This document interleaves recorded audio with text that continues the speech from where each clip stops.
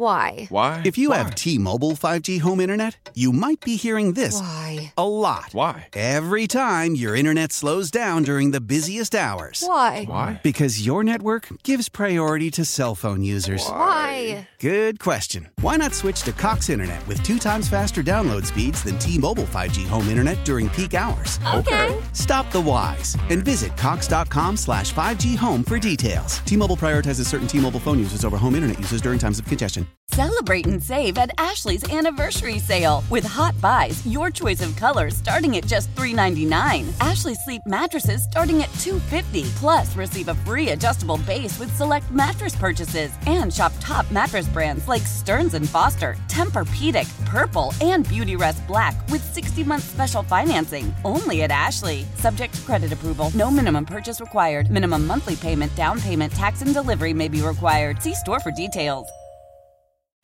Rob Fisher, sideline reporter for the Memphis Grizzlies, pre- and post-game host on Bally, odds couple on Grind City Media. Friend of the show, friend of ours, joins us now. Fish Nation, what it do, baby? How's it going? Happy break, everybody. I know you guys are itching for some NBA to come back.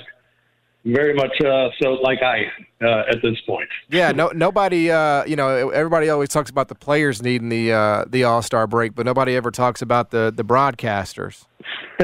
You know? Well, it's interesting. It's interesting because I always look at it, at least from our point of view, because it is a grind, but there are 2 breaks usually. One's at Christmas time where you usually get a couple of days, and this year we didn't have that. So I think everybody needed the All-Star break a little bit, from broadcasters to players to coaches, just to get your mind off it a little bit and get ready for what's going to be an exciting stretch run. I mean, this isn't the halfway point. This is, we come back and it matters, man. It's on for these last 25 games.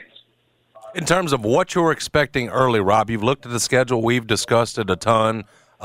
You've got some tough opponents, and you got some teams, too, that are trying to catch you.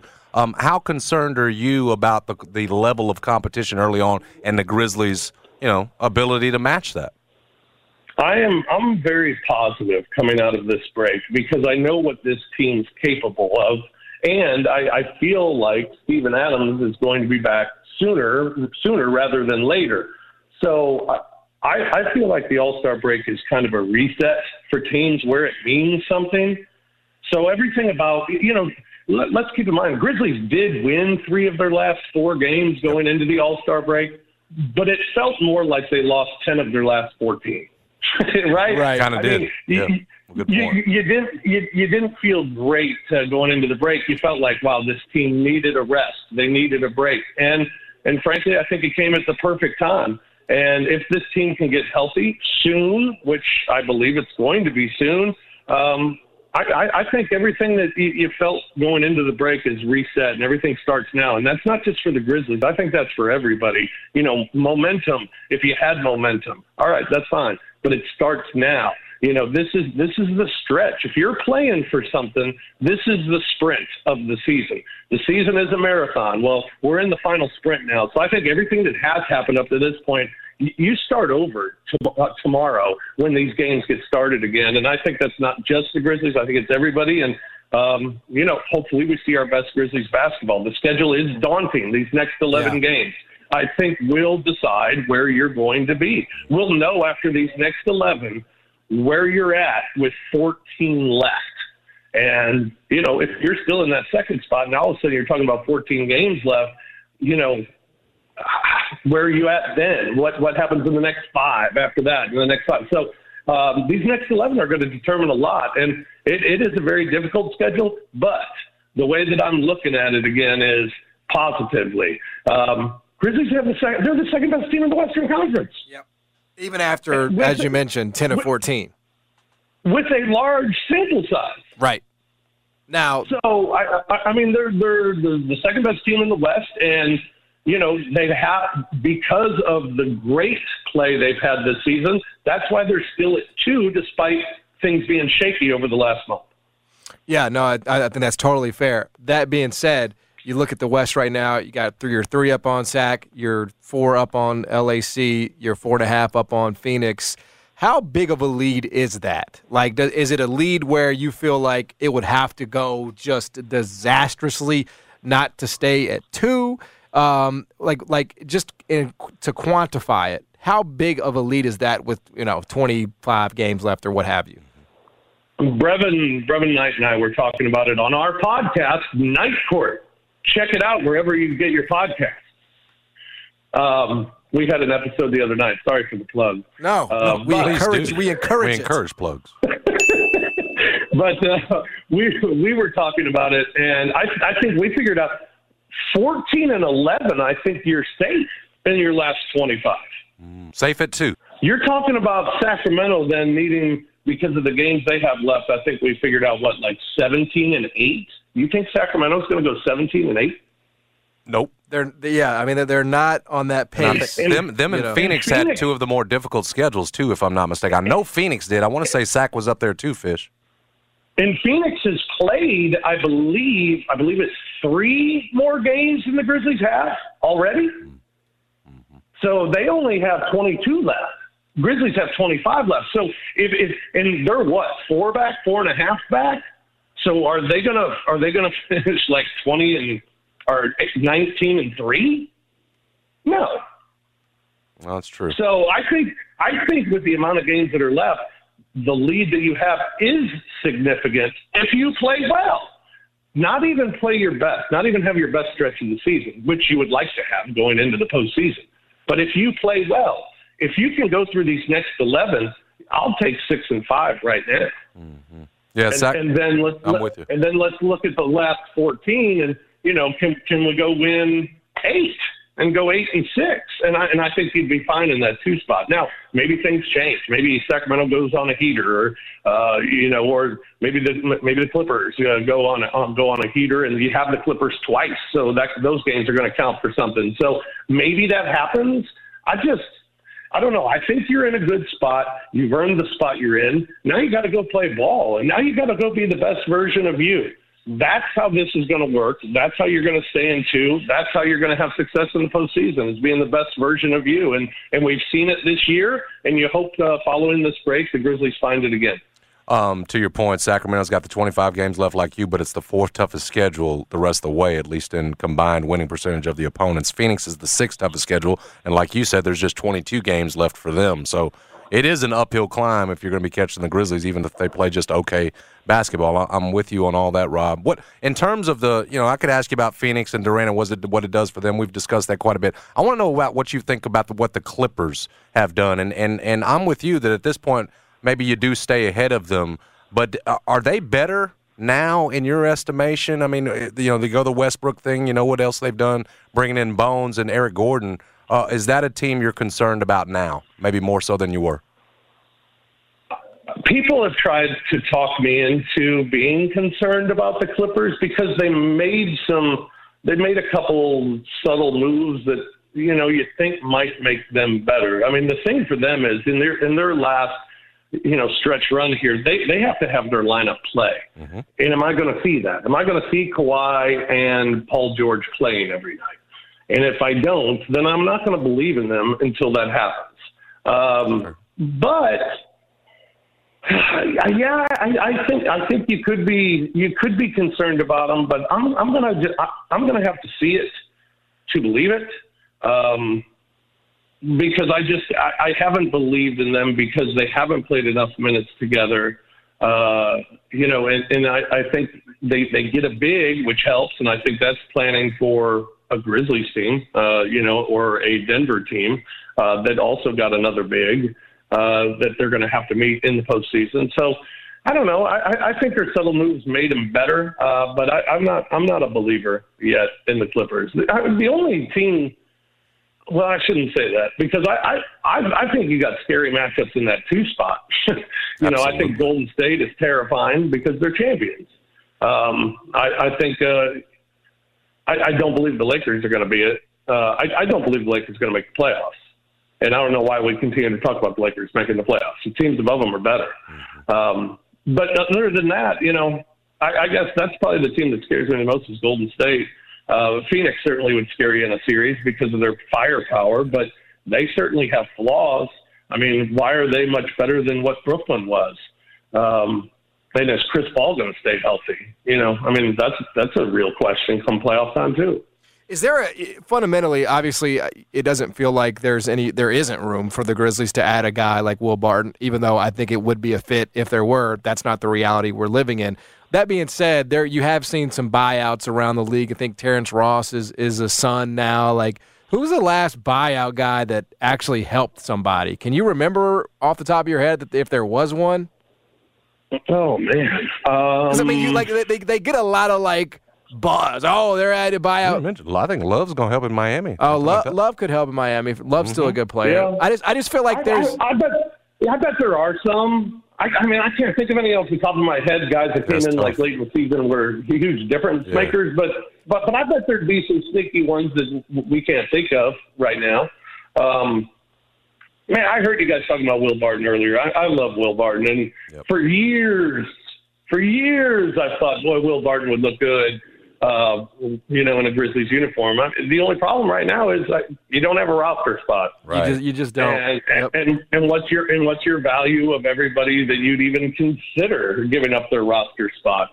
I think they value everyone on the roster who's under contract or even on rookie contracts or whatever.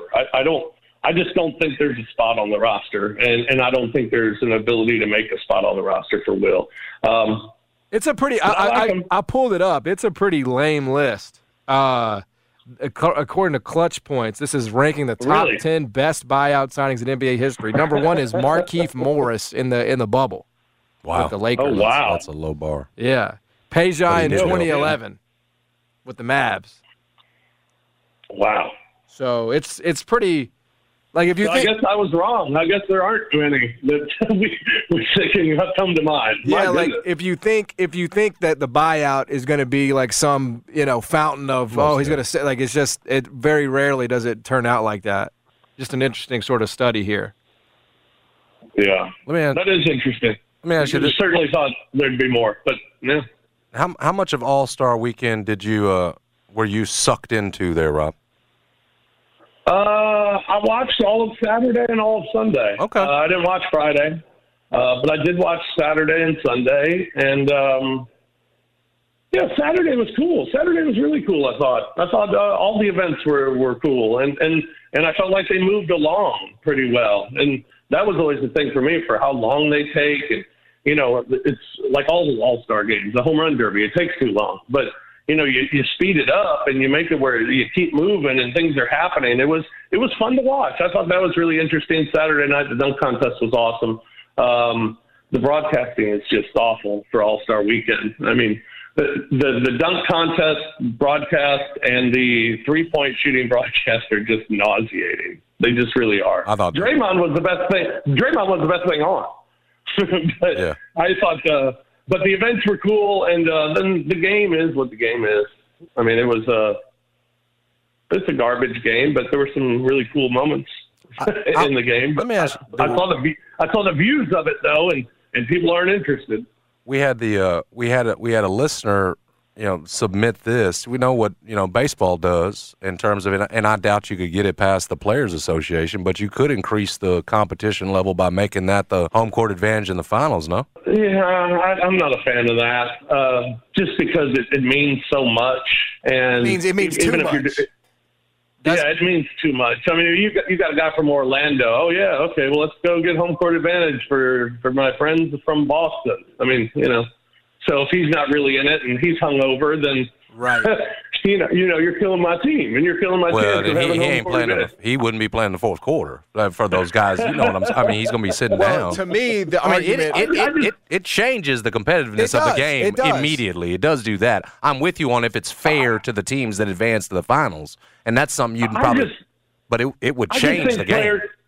It was a very interesting moment when Luka got dunked on, and Luka was mic'd at the time, and the thing he said is, "I'm not going to hurt nobody." And I think it's overly sensitive for every player to make sure no one gets touched because no one wants to get hurt. But again, Brevin, shout out to Night Court. Brevin and I were talking about it, and he said, "Come on, man, we're NBA players. We know how to give a little more effort and not get hurt. We know you know how you can play not like you're playing an NBA game, but still make it look competitive. I mean, the Jaylen Brown, Jason Tatum thing, that wasn't all out NBA game competitive, but it was real competitive, and it was cool to watch. Mm-hmm. You could have it. It could be more competitive, and it's just got to get through to the players that, I don't know, the being scared of getting hurt sometimes can lead you to getting hurt. So I just wish they'd be a little more competitive, and I don't know how you do it. I don't think there's a monetary value you could do. I don't think you would do it with a charity value going up even to make it more competitive. I don't know. I don't know what there is that you could do other than guys just take it upon themselves to be more competitive. Yeah, like I think this is just where I'm at with the NBA. We already have a hard enough time keeping people engaged for the regular season. And if you say now we're just going to boil it down to one game in the middle of the year, it further de-incentivizes. Like, what are you playing for at that point, right? Like, it doesn't matter. It doesn't matter. I mean, you're playing. I think it's come to the point where it's like it's an honor to be there, and you know what? We're going to show off our skills. I mean, it's a skills competition. There's no basketball. It's dunking, shooting for distance. That's it. that's all it is. There's no defense. There's no running plays. It's alley-oops, dunks, and 3-point shots. That's it. And and it's cool to see what these guys can do. I mean, seeing LeBron throw the ball off the backboard and dunk it was really cool to see. To see Dame to shoot one from the other side of half court when they had their little thing going with Lillard and Tatum and Mitchell and everybody that was shooting threes back and forth, and that was kind of cool. And then the Tatum Brown thing was cool. Having two Grizzlies in the game was cool. To me, it's still better than the Pro Bowl game, but it needs to be a lot better. I hope they don't do away with it in any manner like football has, but football needed to. Right. But I hope they can figure out how to make it more competitive, and I just don't know what the answer is. Yeah, we're talking to Rob Fisher. Catch him on Night Court, Odds Couple, Grind City Media, and anything else you got going on that we need to hit. Like the Memphis Podfather, really. Really. Infield Fly, you forgot that one? I mean, there's a bunch. Well, I mean, you just keep adding, man. It's breakneck pace here. Every time you come on, you got another podcast I got to pump. I'm a grinder, man. Yeah, I'm a grinder. That's right. Okay, on to college basketball. Is there a team you like? Because one of the things that I'm getting into that mode now, right? Where it's February, it's about to be March. Like I'm watching a lot more college basketball. Is there a team you like to maybe win it? Like that might have some something worth throwing on a future. Is there a team you've identified yet, Fish? I haven't. I'll say this: I haven't watched enough. I've watched more college basketball this week than I've ever watched all season. And I'll say I don't like Purdue. Maybe it's because I watched those back-to-back losses, but they certainly were unimpressive in those back-to-back losses. Just everything that I hear and I've watched them. I've watched them, and I actually know their names. To me, Gonzaga, how many times do we say it? This might be the year. I think the way college basketball is set up, because of their ability to shoot outside, their ability to score a lot of points, I think is a huge factor. And they have veteran players on their team, led by one of the best players in the country. So I think they're good. Although you're talking futures, you're probably not going to get a great value there. Right. But how is UCLA not? They have the same dudes that they've had for the last 3 years. I know. It's crazy. So come tournament time, I kind of trust them a little bit, I guess, and I like their coach. So maybe UCLA is one of those teams. They could be. And it's not Tennessee.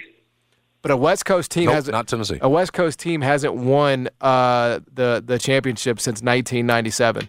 Was that Arizona? Yeah. Yeah, Arizona. Yeah, because they ain't built like that. They ain't built like that anymore. Rob? I know. Kentucky, they could be a problem. Oh, you can have that. You can have that.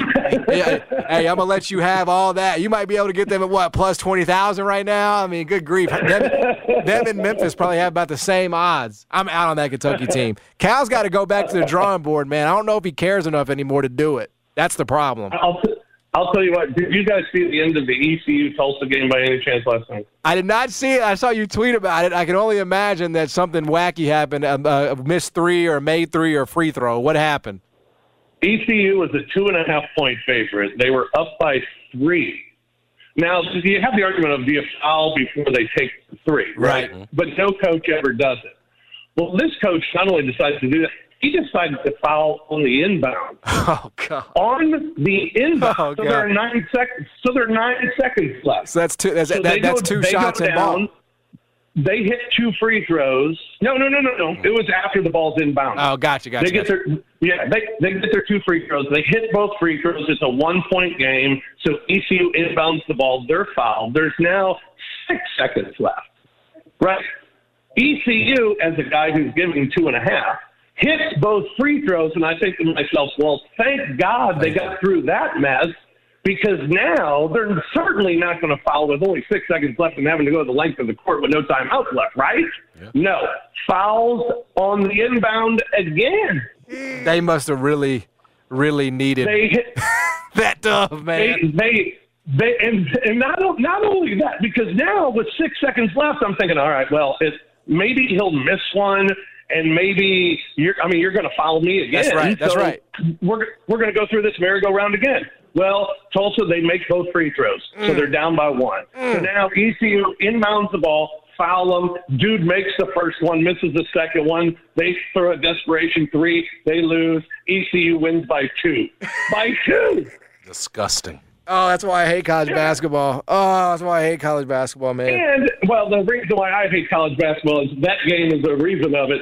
How the last 2 minutes take 20 minutes. That's exactly right. Yeah, there was a lot of that in that Tennessee-Texas A&M game. Well, I had the I had the under in the Memphis-Houston game, and they had 53 at the half. The total was like 141, and I was sweating that out because Penny kept fouling and Memphis kept coming down. They combined for 83. You know what I mean? Half.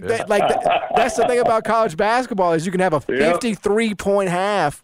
And then the second half's, it's crazy. It's like, because Houston gives up the easy 3, Houston gets fouled, easy 3, rinse, repeat. All of a sudden, there's a 155-point score. Now, luckily, we got out of that one unscathed. But that's college basketball, man. Dangerous. Bet at your own risk, ladies and gentlemen. Fish are the best. Appreciate you as always, brother dude. Fish. Here's a little free one for you. Providence and Kentucky tonight.